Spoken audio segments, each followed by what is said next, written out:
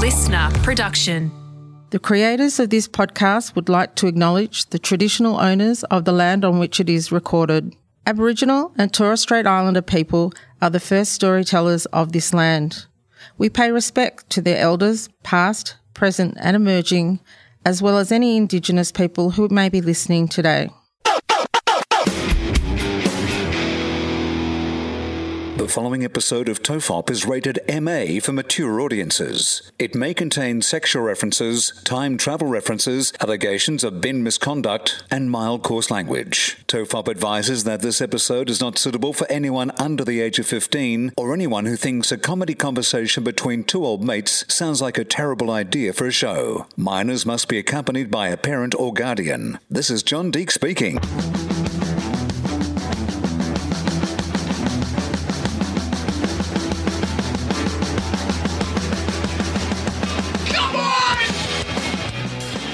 Everyone relax. This is TOFOP. I'm Charlie Clausen. I'm Will Anderson. Hello and thank you for watching. You know what there is too much of, Will? Hair on your upper lip. Are we talking about that first? Should we just get to the fact that you've got a mustache? What's going on? I always have a mustache. Well, you normally have like a mustache that's accompanied by some other facial hair. Well, whereas there is some at the other moment, facial hair. It's only a small amount though. You've got like a George Michael style 5 o'clock shadow going on for the rest of your face. And then you've got like a George Michael in the video clip for Outside style mustache that you're rocking on the top lip. I'm sensing you don't like my mustache. What's going on? Oh, I'm not saying I don't like it. You're suspicious. No, you don't trust it. I'm suspicious of it. It does. I'm like, you're a cop. You're an undercover cop. It reminds me of that time that we were in a Byron Bay nightclub about 20 years ago and nobody would talk to us because they thought you were an undercover cop because they recognised your face from Blue Heelers and they were like, who's this narc? It's given me those vibes. I don't know why I'm suspicious of you, but I feel like I am. Yes, it's made me suspicious of, like if you had that mustache when you had that encounter with that woman who either did have a sister or pretended to have a sister either to throw you off. This mustache, I would have believed that she pretended to have a sister. I would have been like, okay, she's spotted you with that mustache. She's gone, I don't trust this guy. I'm not sure why, but I'm just getting a weird feeling from that bit of hair in the middle of his face and I'm going to make up a cover story. Not even like an ironic, like hipster kind of, I don't get away with it in like an ironic hipster way. Well, it looks legit. Like I genuinely think I'm Clark Gable. It definitely has that era about it. It's definitely got that old school, black and white, movie star kind of look about it. Matinee idol. Or you're an Australian cricketer touring the subcontinent. I'm okay with both of those. It is interesting though, like as someone who does like to experiment with facial hair, it's only minor. The reason why you are having such a revulsion I am mustache. Too. I can't take my eyes off it. Because I'm telling you, like I've had this mustache. Yeah, sometimes it's a bit shaded and a bit more grass around here. But the only difference is it grows bushier, like more Lee Matthews. And I tapered it in with a styling, I don't like it. Remington. It feels culturally inappropriate. It looks like you're trying to fashion a boomerang. That's what it looks like. It's very boomerang shaped. And I don't feel like as a white Australian man, you have the cultural right to wear a boomerang in the middle of your face. It's funny, like this only happened in the last 24 hours that I shaved this. And both you and Gemma have had a similar reaction. It's too round. It's too rounded off at the edge. It feels like safety bowling. That's what it is. I've gone 10-pin bowling and somebody's put the inflatable guards in the lanes. That's what your mustache reminds me of. Too manicured is what you're saying. It's like it's not masculine, like I just let my mustache grow. No David Boone about this. It looks intentional. It's got a very intentional look about it, as opposed to, I guess, I'm used to your facial hair looking being more unpretentious. Yeah, exactly. More like it's just grown on your face and you vaguely shaped it, whereas this one really looks like you've gone out on a limb to make a statement. But if I'd established a persona that was a bit more like I'm a David Bowie, I'm a what do you call it? Like a chameleon. Not a chameleon, but someone who's kind of like a dandy. Like I'm a bit of a dandy, a modern day dandy. Okay. Like I'm into my clothes. Sometimes I wear a pocket watch. I'm on eBay and I'm buying like kind of vintage suits all the time. I listen to records on vinyl and stuff. Like that's my kind of thing. rather than the schlub, the sleeveless kind of schlub always in like exercise gear that I am. Do you think I get? Is it just the fact that like you would accept this being on, say, like I don't know, who's who's a stylish kind of hipster around about my age, like a musician or someone like that, like the lead singer of the Killers, right? Doesn't he have a mustache like this? Brandon Flowers, is that what his name is? Flowers, yep. Yeah, so let's go with that. If Brandon Flowers was rocking that mustache, I'd be like, absolutely, 100%. That looks exactly like the lead singer of the Killers would wear that mustache. Like he's wearing some sort of. If George Clooney grew a mustache, yes, yeah, he can get away with it. Of course he can. People with living class in a and villa style on some sort of like lake in Italy, you can absolutely rock that mustache. But yes, I think it is incongruous to the rest of your presentation. I think that's what it is. It feels like you've not earned that mustache. Like that you need to go out and buy some vinyl and get yourself a pocket watch before. Like it feels like you've hipster cultural appropriated that mustache. I think. Yeah, it almost. Yeah, it feels like I'm mocking. I'm mocking like hipster culture because it's like, yeah, I'll grow the mustache and maybe give myself a bit of a quiff. But everything else is 100% slob. Yeah, you're not living the lifestyle. You're a tourist. You're just visiting. But hipsters must come home and throw on like, you know, tracky dacks and a comfortable T-shirt when they're done hipstering. Well, maybe not though. Maybe they have some skinny tracky pants, you know, and then they have like some, you know, old band T-shirt that is like, you know, hipster commentary on modern life and the fact that relaxing at home. I mean, there might still be some hipster ironic take on homeware, right? Are you suggesting that you think that hipsters are just normal slobs like the rest of us at home, and yes, then they only go clothes out into the world? You're like, better get dressed as a hipster. It's and the rest uniform. of the time they're just like normal like the rest of us. Yeah, I think there's a certain a segment of like hipsters or like rockabillys or whatever who live the lifestyle 24/7, but fucking occasionally you just need to put on some Target tracksuit pants and like, you know, a $10 T-shirt. Okay. Well, yeah, I think that's what it is. I just think it is exactly what you've said. It feels a bit too rounded, you know, and it feels a bit too like it's making it all about itself. Like normally when you have a mustache, it feels like it's part of a collaboration with the rest of your face. Whereas it feels like this mustache has gone solo. Yeah, like, you know, the Justin Timberlake of my face. Yeah, if your facial hair was a boy band, I liked your mustache as part of the boy band. But now that it's a solo artist and it's had a bit of a glow up, I just don't. It doesn't fit in anymore. Okay, so if the mustache is the JT, then which one's the Joey Fatone? The nose, right? That's the one that's like, geez, all right, we will forgive this for the rest of this. No, I think that it's your ears because they're covered up by your headphones. Does the ears count as face though? They've made them hide. Are you saying the ears aren't part of your face? I don't think so. Like if someone said, describe him, you would say dark eyebrows, you know, hazel eyes, round nose, mustache. I wouldn't say two small ears. I would definitely add the ears as part of a facial description. Whenever you ever see, only if they're like notably a court sketch, for example, about somebody who's like, you know, when you have like a crime's been committed and somebody, you know, tells the sketch artist what the person looks like. They don't give them a potato head. They put like ears on them. I don't think you would describe ears. Like I never take note, unless someone has like what. Prince so you're Charles saying the sketch artist out of the police station is just banging in whatever standard is that he normally puts there. I reckon he's got his generic ears because one of the things that would, if you were trying to describe me, one of the things that would be best to describe is that I have ears that join at the bottom rather than go up. Like that is a very identifiable feature that, like a fingerprint, that you'd be able to go, that is definitely that person. I mean, you've told me about your ears and I'd forgotten. That's how little it means to me, or how much I noticed what your ears do, or anyone's ears. Like if you did where do you think the face finishes? Do you think the face finishes just before the ear, like at the sideburn? Do you consider the sideburn and the edge of the jaw to be your face? Anything behind the mouth is no longer your face.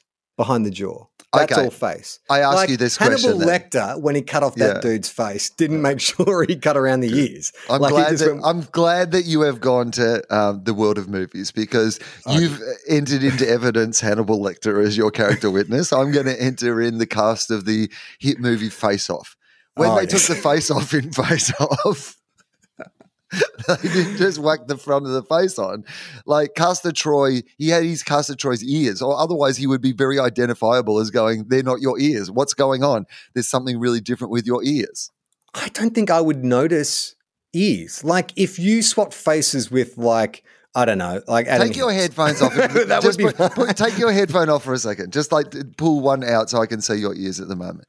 Right. Yeah. So your ears barely stick out. They're quite small. If I put your face, if we had a Tofop face-off situation, toe face off. for one of the live shows, we managed to get our hands on the face-off technology. And we That would be this will awesome. be great, right? But we have to keep like the contrivance of face off that never works Yeah. is like, oh, we make their bodies look the same as well. Yeah. For us, it's just the faces. So it's my Yeah. face stretched over your giant 6'3" body, and it's your like loose skinned 6'3" face hanging over my 5'10" frame. So it's like my skin's the way ears too are actually tight. the ears are pinned together at the back just to hold my face on. You just And, tie your ears behind my skull. I'm like, I'm Charlie. I'm really fit. Limp, limp, limp, limp, limp. Shuffling onto stage. I reckon if you showed me, like, the people who are closest in my life, like you leave Iona out of it because the size would be a giveaway, but like Gemma, you, people that I speak to all the time, if I had to do like a lineup of the ears, I think I would struggle with just say there was like 3 dudes and 3 girls that I had to pick off, like 3 male, 3 female. Mm-hmm. I don't think I pay enough attention to ears to be able to. Well, okay, but guess if I say we did outlines of faces instead of like just having the ear there, and you have to identify the people by so their I can just ears. move the ear in on each face. I can bring across your face. Yeah, okay. Then that would probably. It would help. You'd be like, Yeah. that looks right. That fits, right? I think that you If need. there's any, we have some cops who listen to this show.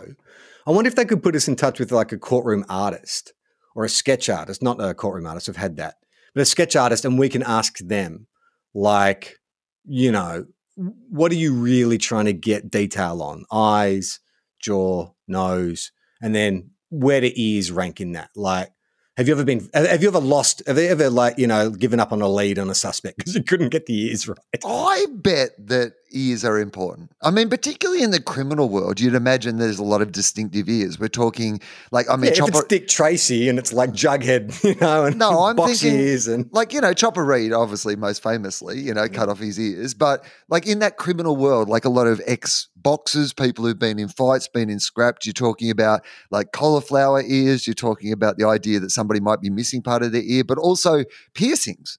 Piercings are hugely identifiable, I would have thought. So if somebody's got like 3 earrings in their left ear and like there's an earring in the top, like, I mean, immediately to me, that is more identifiable than a set of generic eyes. Surely. I'm just gonna Google like what do you call it?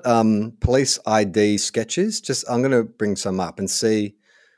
This is sketches used by the police in the USSR to identify suspects based on their race. So it's kind of not the most racist stereotypes, but leaning into the racist stereotypes. Pretty racist. Seeing the top. No, but they're not the top line is exaggerating. Russian, Ukrainian, Jew. Gypsy. feels a little racist. The gypsy looks like the dude from The Last of Us, that Pedro Pascal. Oh yeah, it does actually. Very handsome gypsy. I've got to be honest with you. All right, they've listed Russians, Ukrainians, Belarusian, Lithuanians, Georgians, etc. So people all from around the USSR. This is from the 60s, this sketch. And I would say that the ears play a significant part Yes. in the identity of all these people. Yeah, they all have different ears, don't they? Well, no one is mistaking me as coming from the USSR because none of these guys have small ears. They're all very healthy, endowed ears. Can you have well-endowed ears? Yeah, I believe that you can have well-endowed ears, and you're right. They're big-eared people.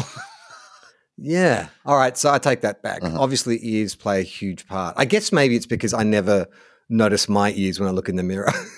So, you know what I mean? I just assume that no one else pays any attention. I think it's also because as we're doing this podcast, what happens on the screen is that, you know, I have a big picture of you, but there's a smaller picture of me, like, you know, next to it. And it's probably the same with you. And you're wearing headphones that cover both your ears. So I think you've got a little bit of the, you know, the toddler who puts their hand over their eyes and thinks they're invisible. I think because you can't see your ears right now, you don't think they play a major part in your face. Well, it's only when people discover I've got small ears, it's always like, you do. Like I don't think I've ever had anyone, or maybe one or two people sort of just like pick it as themselves. Normally they're prompted by Gemma or someone trying to give me shit that I've got very small ears. So I just assume like if it was a more prominent feature, then people would be like, like I'd have more of a nickname about it. They'd call me Minty or something like that. I mean, yeah, but I'm not even sure that like it looks like a minty, your head. It doesn't really look like a minty unless the minty has been incorrectly packed. Because with the minty, the twirly bits are at the, like it'd be like on the top of your head and down the bottom of your chin if your head looked like a minty. Like this is like very much a minty that's been in the car and sort of melted into a different shape. Well, what do you call? So if like Big Ears is like Jughead, you'd call someone like Jughead or something like that. That's the common nickname for someone like Four Eyes, Big Ears. So and what's that's because it's a handle essentially. So what has a small handle? You're like teacup. Teapot? Yeah. Yeah, but you need one of those ones that has the two handles, like when you're at a Chinese restaurant or something and you're sipping soup and stuff. What are they called?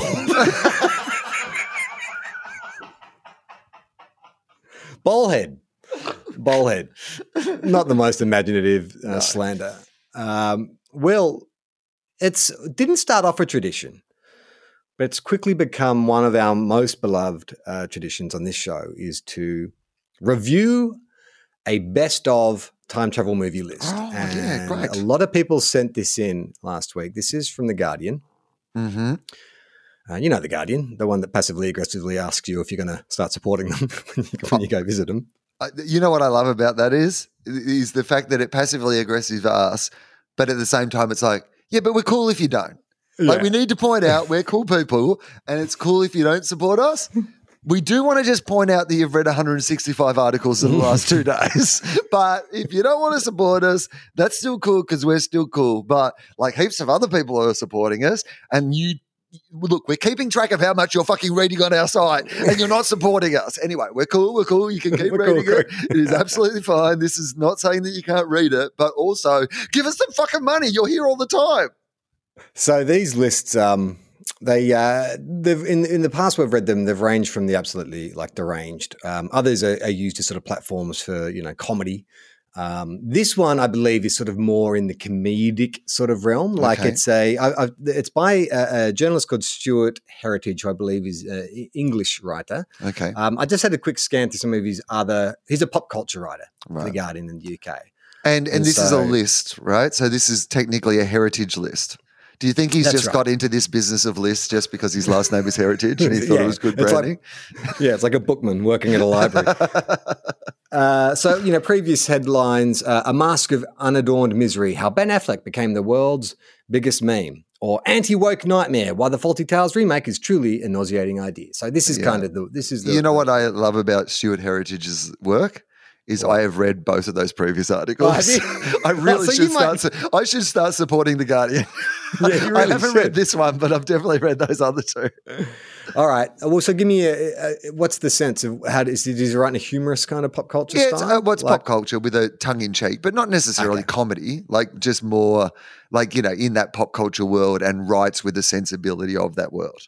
Yeah. Okay. So he starts off as Adam Driver accidentally winds up 65 million years ago facing not just dinosaurs, but an asteroid. Is that really what that plot of that movie is about? Well, from the trailer, it seems to be that's what the plot of that movie is about. So he arrives on Earth the day an asteroid's coming to wipe out the dinosaurs. Oh, not the day. I think that from the trailer, you get the impression that it's towards the end of the dinosaurs, right? So if there is an asteroid, then I guess that's they're saying that people think that it was an asteroid that killed the dinosaurs, and so but we all know it was vaccines. Yeah, exactly.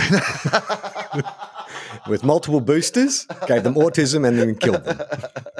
Haven't you seen those TikTok videos of all those trembling dinosaurs? Oh, mate. I can't even reach my food. It's because you're a T-Rex. Your arms aren't long enough. It's nothing to do with the vaccine. The vaccine's actually protected you. I was looking at these cave drawings by Ugg Rogan and just got a lot of interesting ideas, you know. So he arrives, he's from future. Jamie, chisel that shit. It is either a person from another universe who, space traveler, or it is a human being, who is so advanced technologically that, human beings are not what we imagine human beings are, and he can travel through time.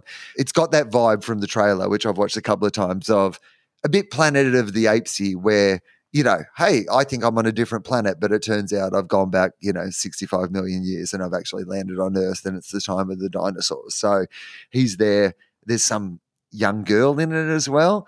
And they're like running from dinosaurs and having to fight dinosaurs. And then I guess, the asteroid might be part of that plot line. I've got to be honest with you, for something that looks like one of the dumbest ideas of all time, every time I've watched a trailer for it, I've thought, I'm definitely going to watch that movie. Like, it actually looks much more interesting to me than any of the Jurassic Park films. Like, if I was going to watch something with dinosaurs, this feels more like my jam. Well, Iona is way into dinosaurs, like most little kids. Volcanoes especially, actually. We bought, one of those science project, you build your own volcano and you fill it with baking soda. We did that. Managed to kill half my lawn. Turns out vinegar and baking soda on your lawn will kill the grass right down to the roots. But I've been thinking about, because there is this thing about dinosaurs where kids love them, but, they're virtually monsters, there's sort of this fine line. So you want to kind of give them enough to kind of satiate, but not give them nightmares. So I've been she wants to watch videos on dinosaurs, and it's always like the more realistic, the special effects are when they're doing those docos or whatever about dinosaurs, the more terrifying they are. It's almost like it's better to watch the really dinky, 15-year-old CGI dinosaurs. Oh yeah, no, you want them to be rounded off and purple. Like my mustache. Yeah, no sharp edges, either on your face or in your dinosaur documentaries. Okay, so let's get into Stuart's list. 20 films. We're going to try and whip through these. Well, no, we're not. We're going to time them perfectly to get to 1 hour. Yeah, so we've got about 38 minutes of us whipping through these. Okay, so the first one, do you want to take a punt? I'll give you a clue. Action time travel. Action time travel, Looper. No, more 90s. In fact, the last line Terminator. of his paragraph is, it's the most 90s film ever made. So okay. Extrapolate from that. So 90s. I would say this would fall more into B category. I mean, mainstream, big star at the time, mainstream studio release, but definitely B elements. In fact, may have inspired a certain Tofop character that has been spun off. Okay. So Quantum Cop, and it's like a B movie time travel movie. I mean, my clue is you've used the word. There's 2 words in the name of the movie, and you've used both of them in the last. Time Cop. Time Cop. Perfect.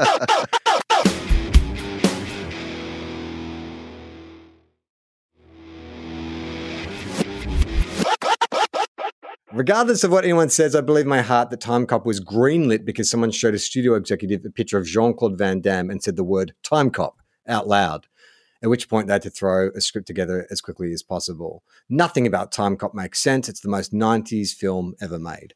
I've seen this a long time ago. I can barely remember it, but I think it's like Ron Silver plays a bad guy who goes back in time to kill Lincoln again or earlier or something like that. Maybe just shoot some slugs in or once he's already dead. Doesn't make any sense.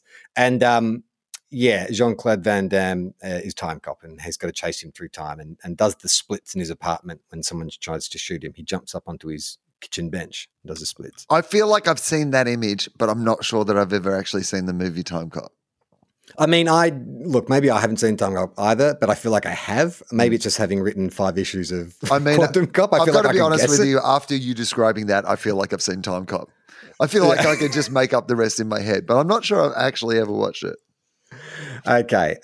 Next film, number 19. I wouldn't want to get this one back to front when I'm reading the description.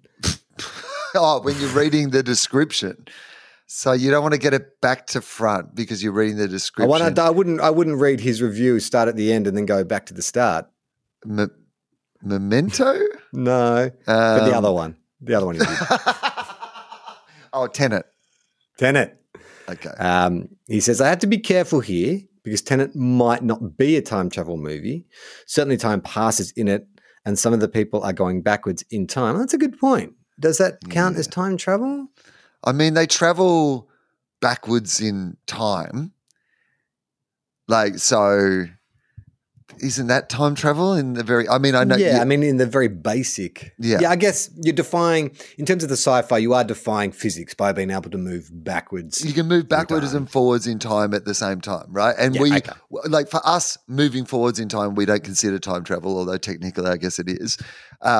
You know, if you move backwards at the same time, we consider time travel to be you've got to jump, I guess, don't we? Yeah. No, yeah. I mean, look, I widen the definition because I think the sci-fi element of moving backwards through time, because it's in its nature impossible, that to me qualifies it as a time travel film.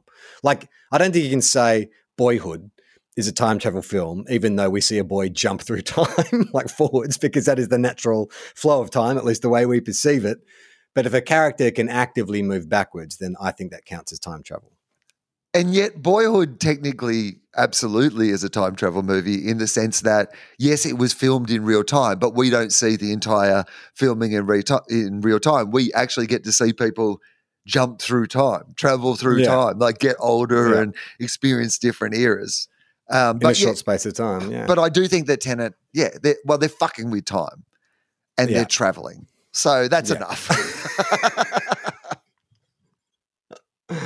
Okay. A film that I have not heard of, therefore you have not heard of, from 1985. Give me a clue of the name and see if I can guess it. Just okay. Ugg Rogan's. If okay, yeah, all right, good. Could potentially be Ugg Rogan's partner.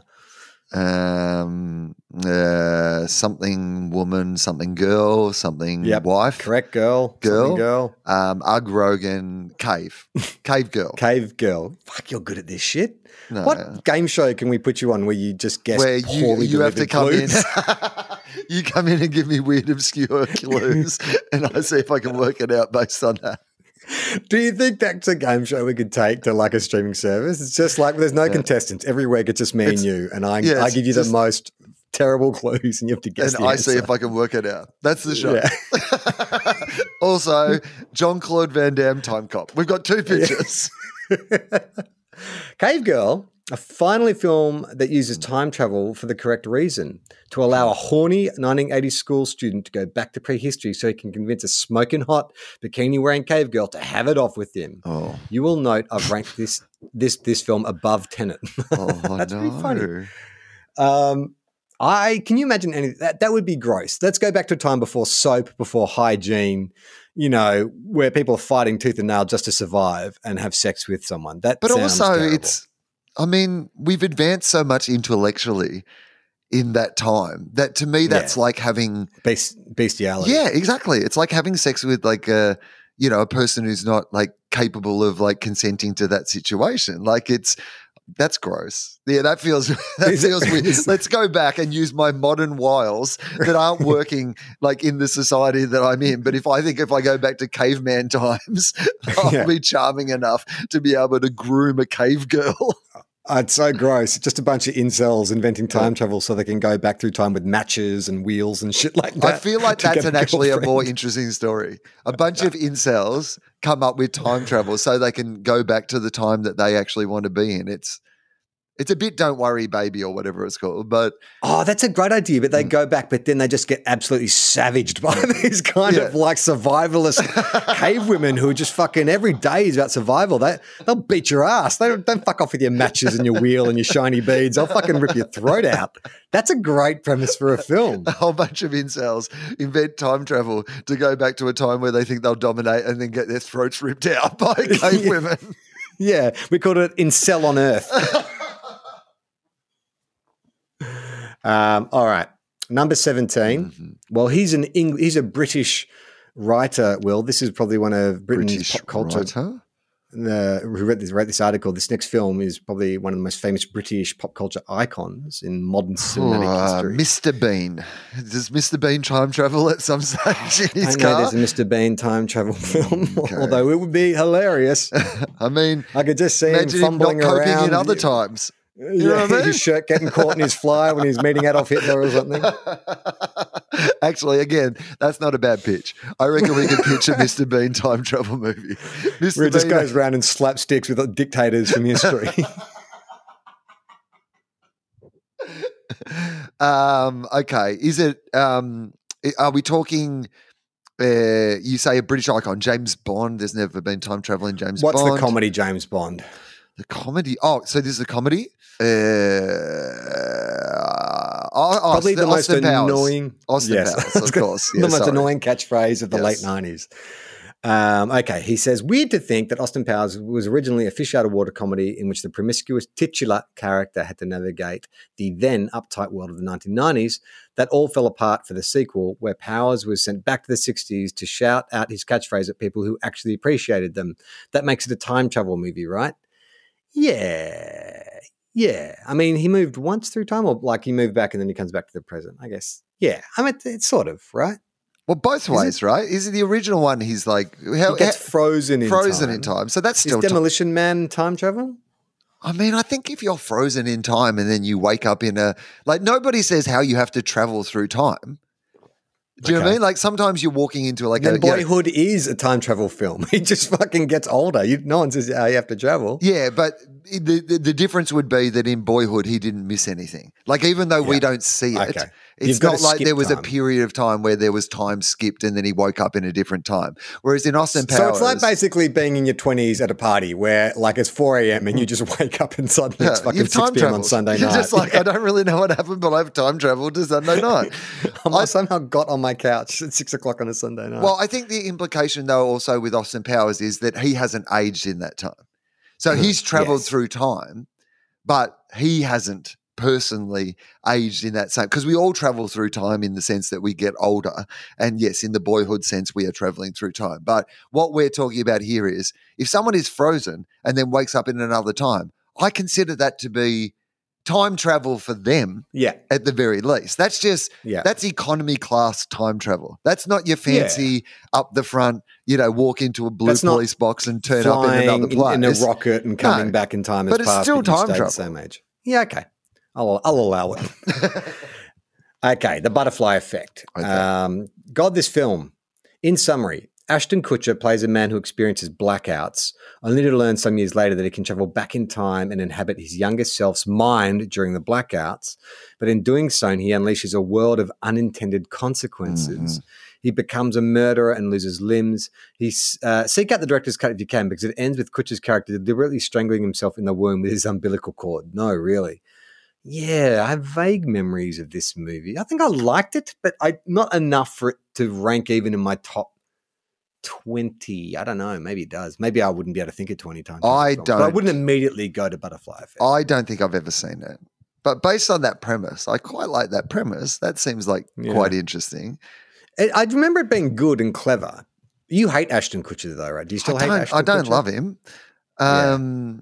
And I like the idea of watching a director's cut where a baby intentionally murders itself in the womb, though. I feel like I can't believe that Hollywood didn't think that was something that should make the theatrical cut.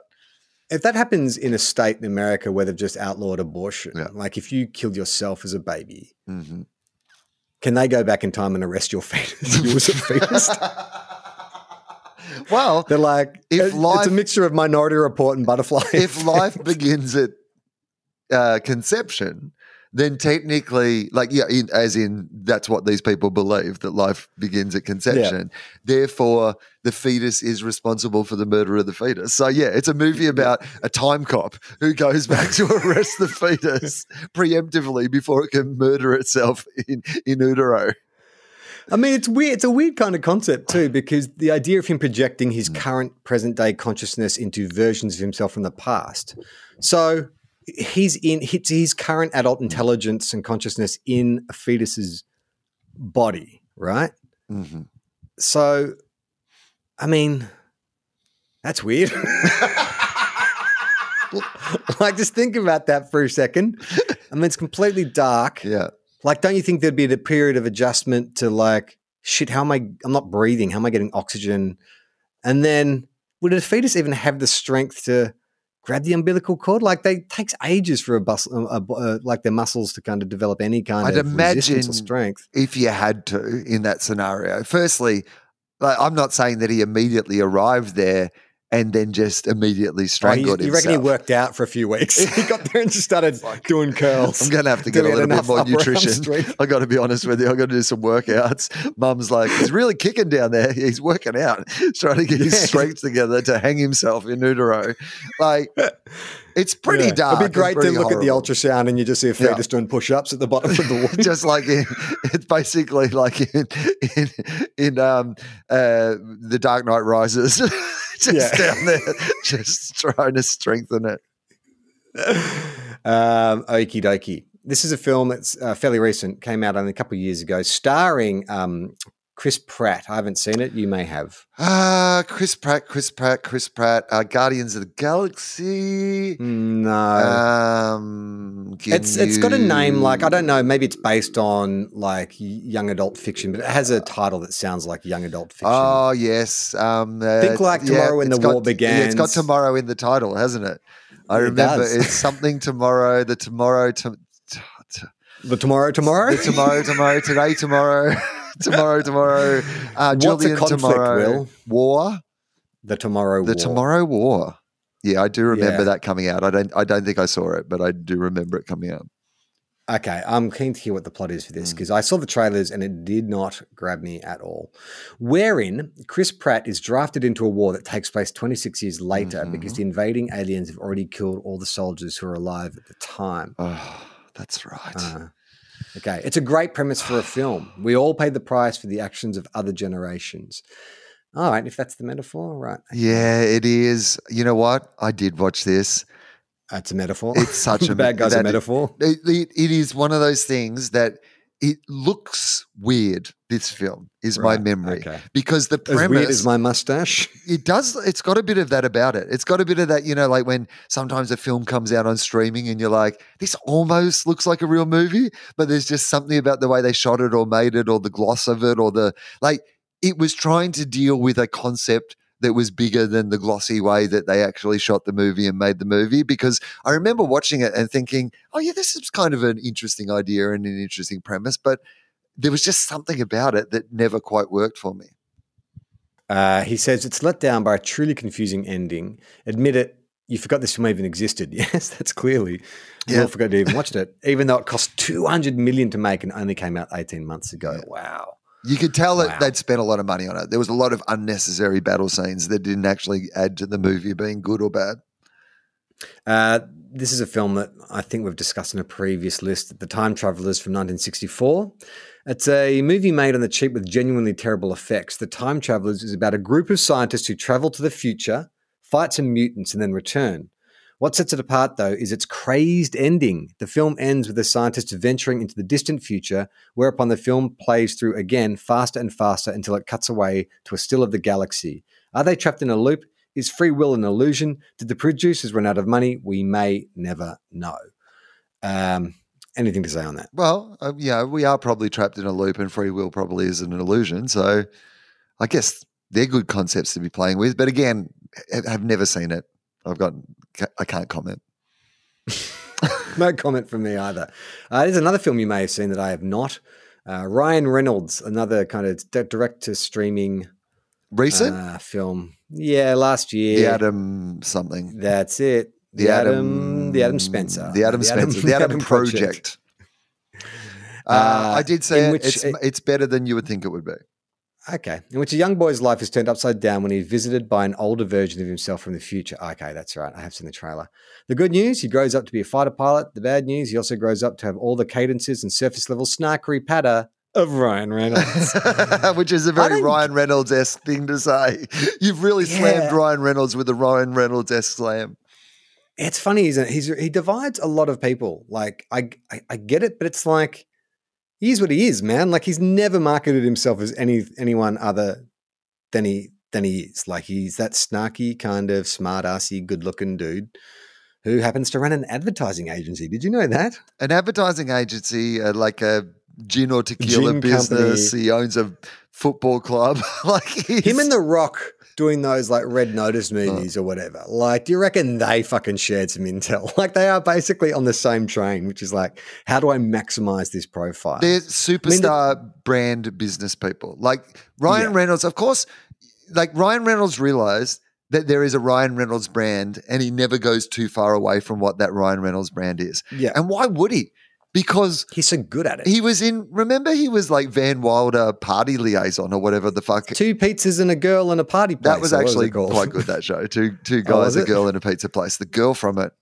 Yeah, anyway, I like that show quite a lot. It was better than people thought. And at the time he was like the poor man's Matthew Perry.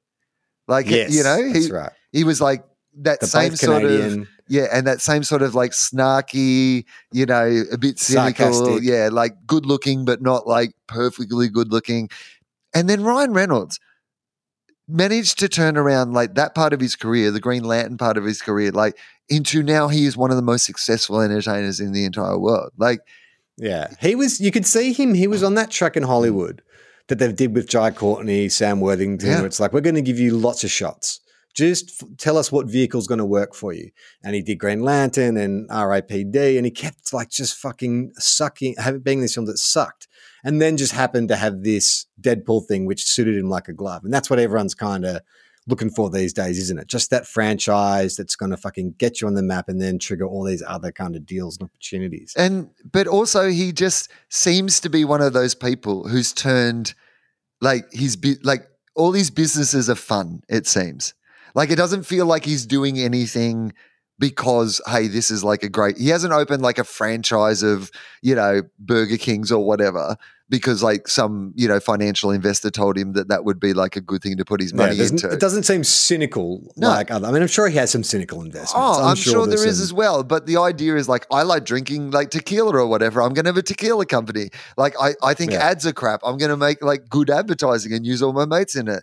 Like I'd like to own a football team. I'm going to buy a football team with my mate and make a TV show about it. Like it all feels like fun stuff. You know, he's one of those people who's managed to monetize like having a fun life and has a incredibly beautiful wife and seems really happy. Like, I mean, I'm sure there must be. Are you on the payroll of fucking Ryan Reynolds? This has been almost 5 minutes now of you just boosting Ryan Reynolds. I mean, is this part of the advertising? Am I in an ad?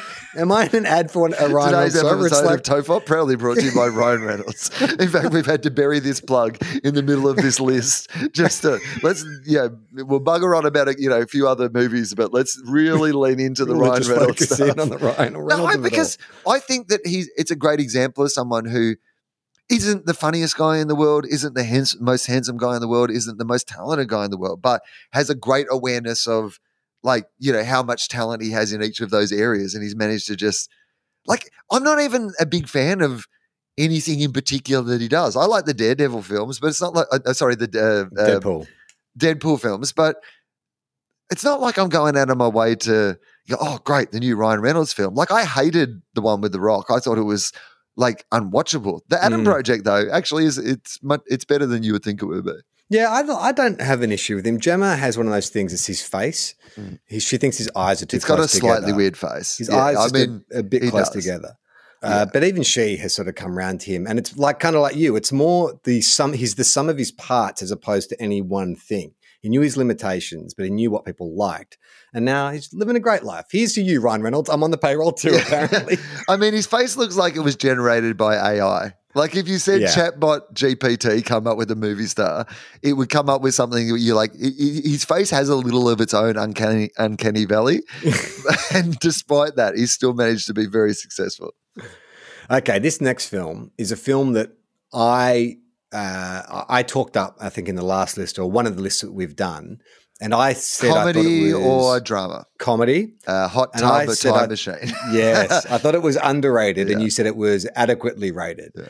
Now, this is interesting because I actually saw it was on like one of my streaming services about 2 weeks ago. And so I rewatched it and I was really excited to rewatch it because I'm like, I love this film. Like, it's so funny. It has not aged well. I was actually quite surprised by how much of it was not as funny as I mean, I watched it a lot of times when it first came out, but it's dated really, really badly. Like so much of kind of like the homophobic humor and stuff is just like, oh boy, like it's kind of almost like some of those early Judd Apatow, like how, you're gay kind of stuff. It's like, oh, okay, boy, geez, times have changed quickly, haven't they? Quickly, really and those things really don't age well, do they? There's a whole bunch of things that you're like, oh, I'm enjoying this. You called him a what now? Yeah, exactly. But I still do. My favorite scene is John Cusack taking magic mushrooms and writing breakup poetry. It's like a 45-year-old man. Still a great scene. He's ranked at number 12. Okay. He says it's so seminal that it was name-checked in the Avengers Endgame, a flat-out comedy that primarily exists to allow a bunch of middle-aged men to act like teenagers. Hot Tub Time Machine is a film about an enchanted jacuzzi that sends people back to the 1980s, possibly a bit too baudy for its own good. I think that is the most British. That's his way of saying what you've just said. There's a hint of a message about the unreliability of nostalgia here. Okay.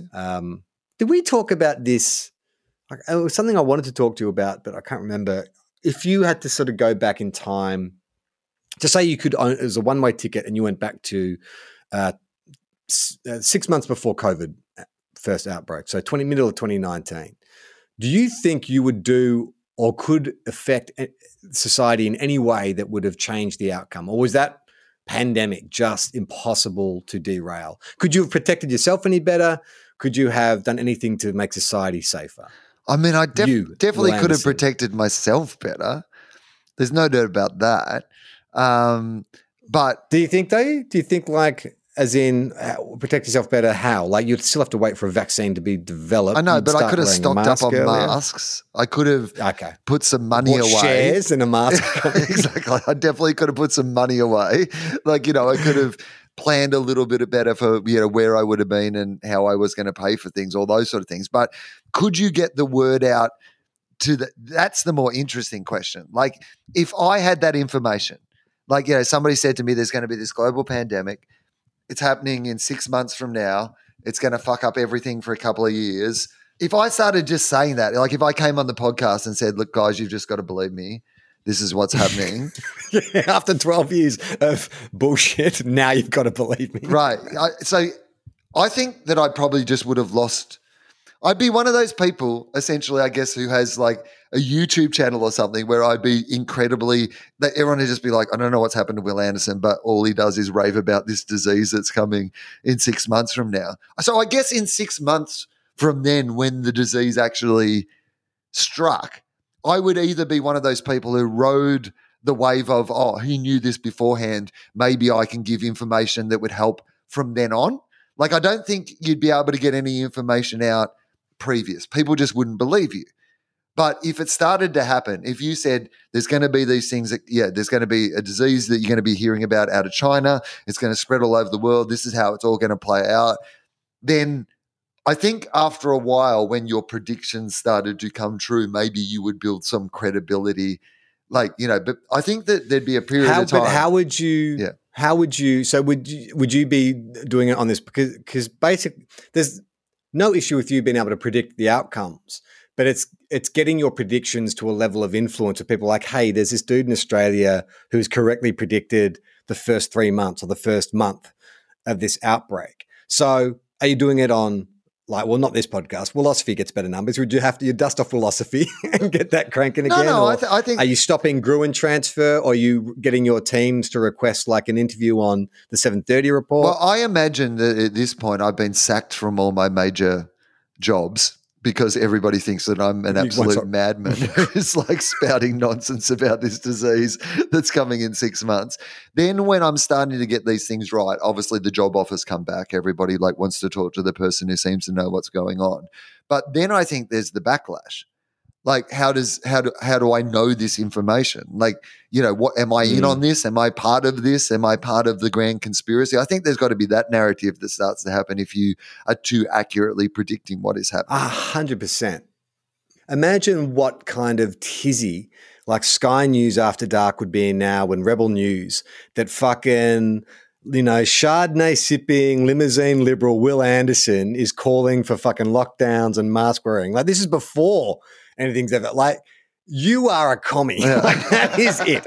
That is fucking, we knew it. He wants to. We We always knew. He wants to lock us all up. He wants us to have equal amounts of things. This is communism taking over.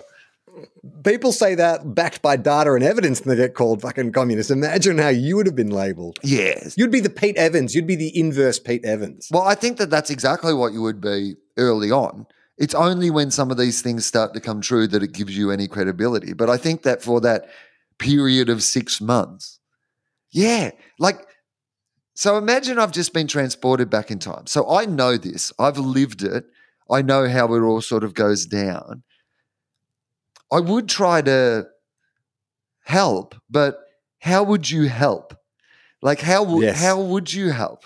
Like, I mean, I do have access to media, and I do think that I could get the word out, but I think that mostly it would be dismissed as, because if 6 months before COVID, somebody told you that, oh, by the way, look, I know 2019's been a bit of a challenging year, but, enjoy what you're doing at the moment, because like come the end of this year, you're going to be like, the entire world's going to be locked down for 2 years. You would think that it would sound like what conspiracy theory people say now. Well, I've got a friend who is an epidemiologist and was part of the Victorian response team. So, I'm clearly compromised and a communist as well. All hail Dictator Dan, second only to Ryan Reynolds in my estimation.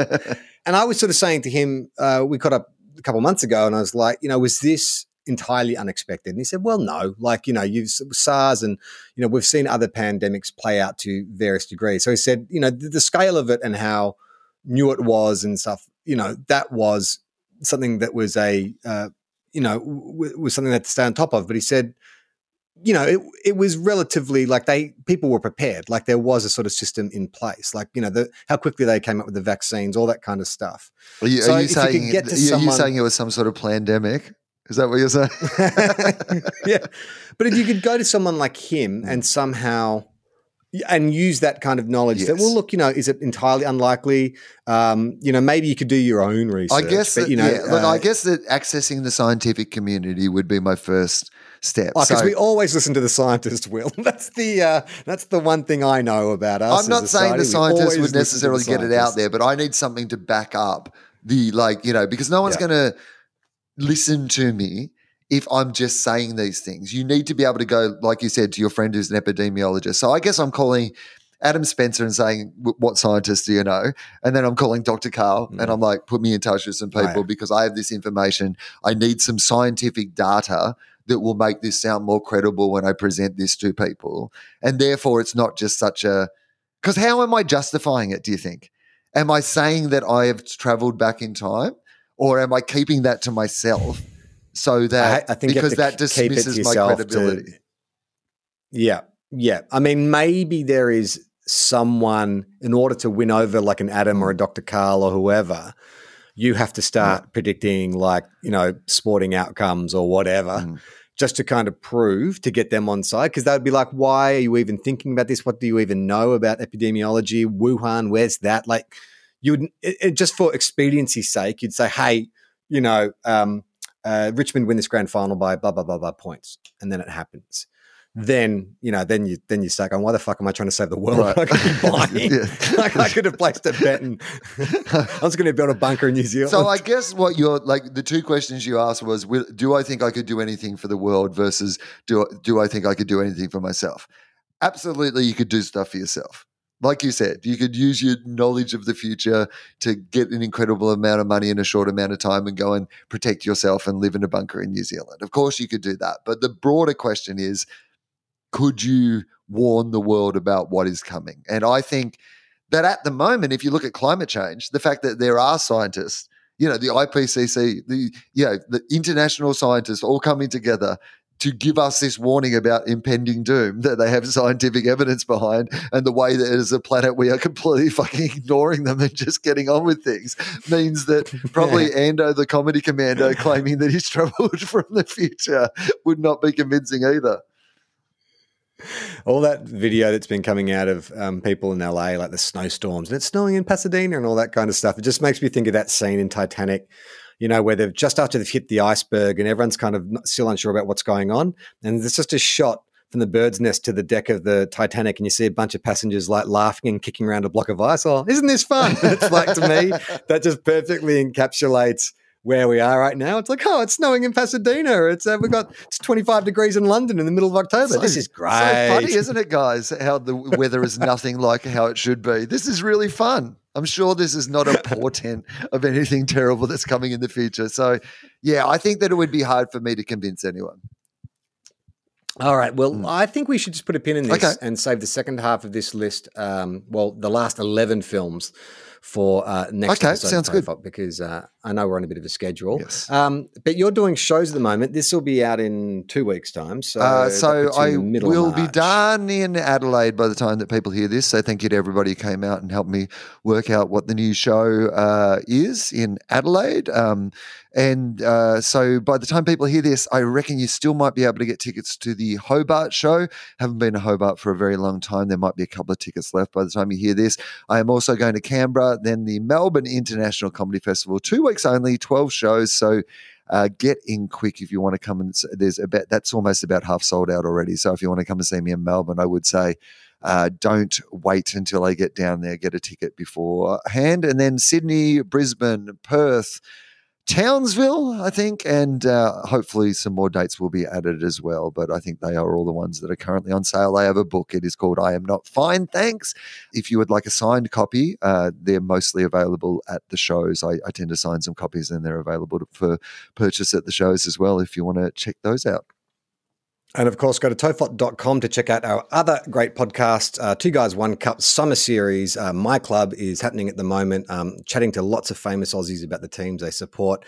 We had Rowan Connolly, firebrand, left-leaning, Dan-loving firebrand Rowan Connolly talking about the Bombers a couple of weeks ago. Scott Major talking about his beloved Bulldogs. And then next week, Josh McConville talking about the Suns. Yes, I found a Sun supporter in the wild. If you want to support the show, you can. Patreon.com /Tofop. We put up ad-free versions of the show. We also put up full videos and Quantum Cop is coming. Anyone who follows me on social media would see that I've posted 2 panels that James Fosdyke sent me. Trust me, there is a splash page on this, which is his masterpiece. You've never seen so many dicks in one panel in your life. And also don't forget to check out highlights on YouTube. We're also on Instagram and Twitter at Tofop. I think we're about to start a TikTok account too. Don't worry, Will. We don't have to do any dances. We're just going to put those short highlight videos on TikTok because they're perfectly designed for that kind of audience. So I think if you want to find us there, we are TikTofop on TikTok. I believe we should have an account by the time this episode comes out. But for now, I'm Charlie Clausen. I'm Will Anderson.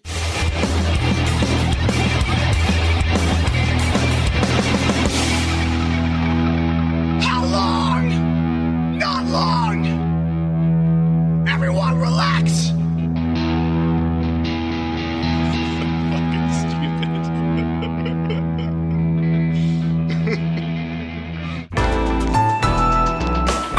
Listener.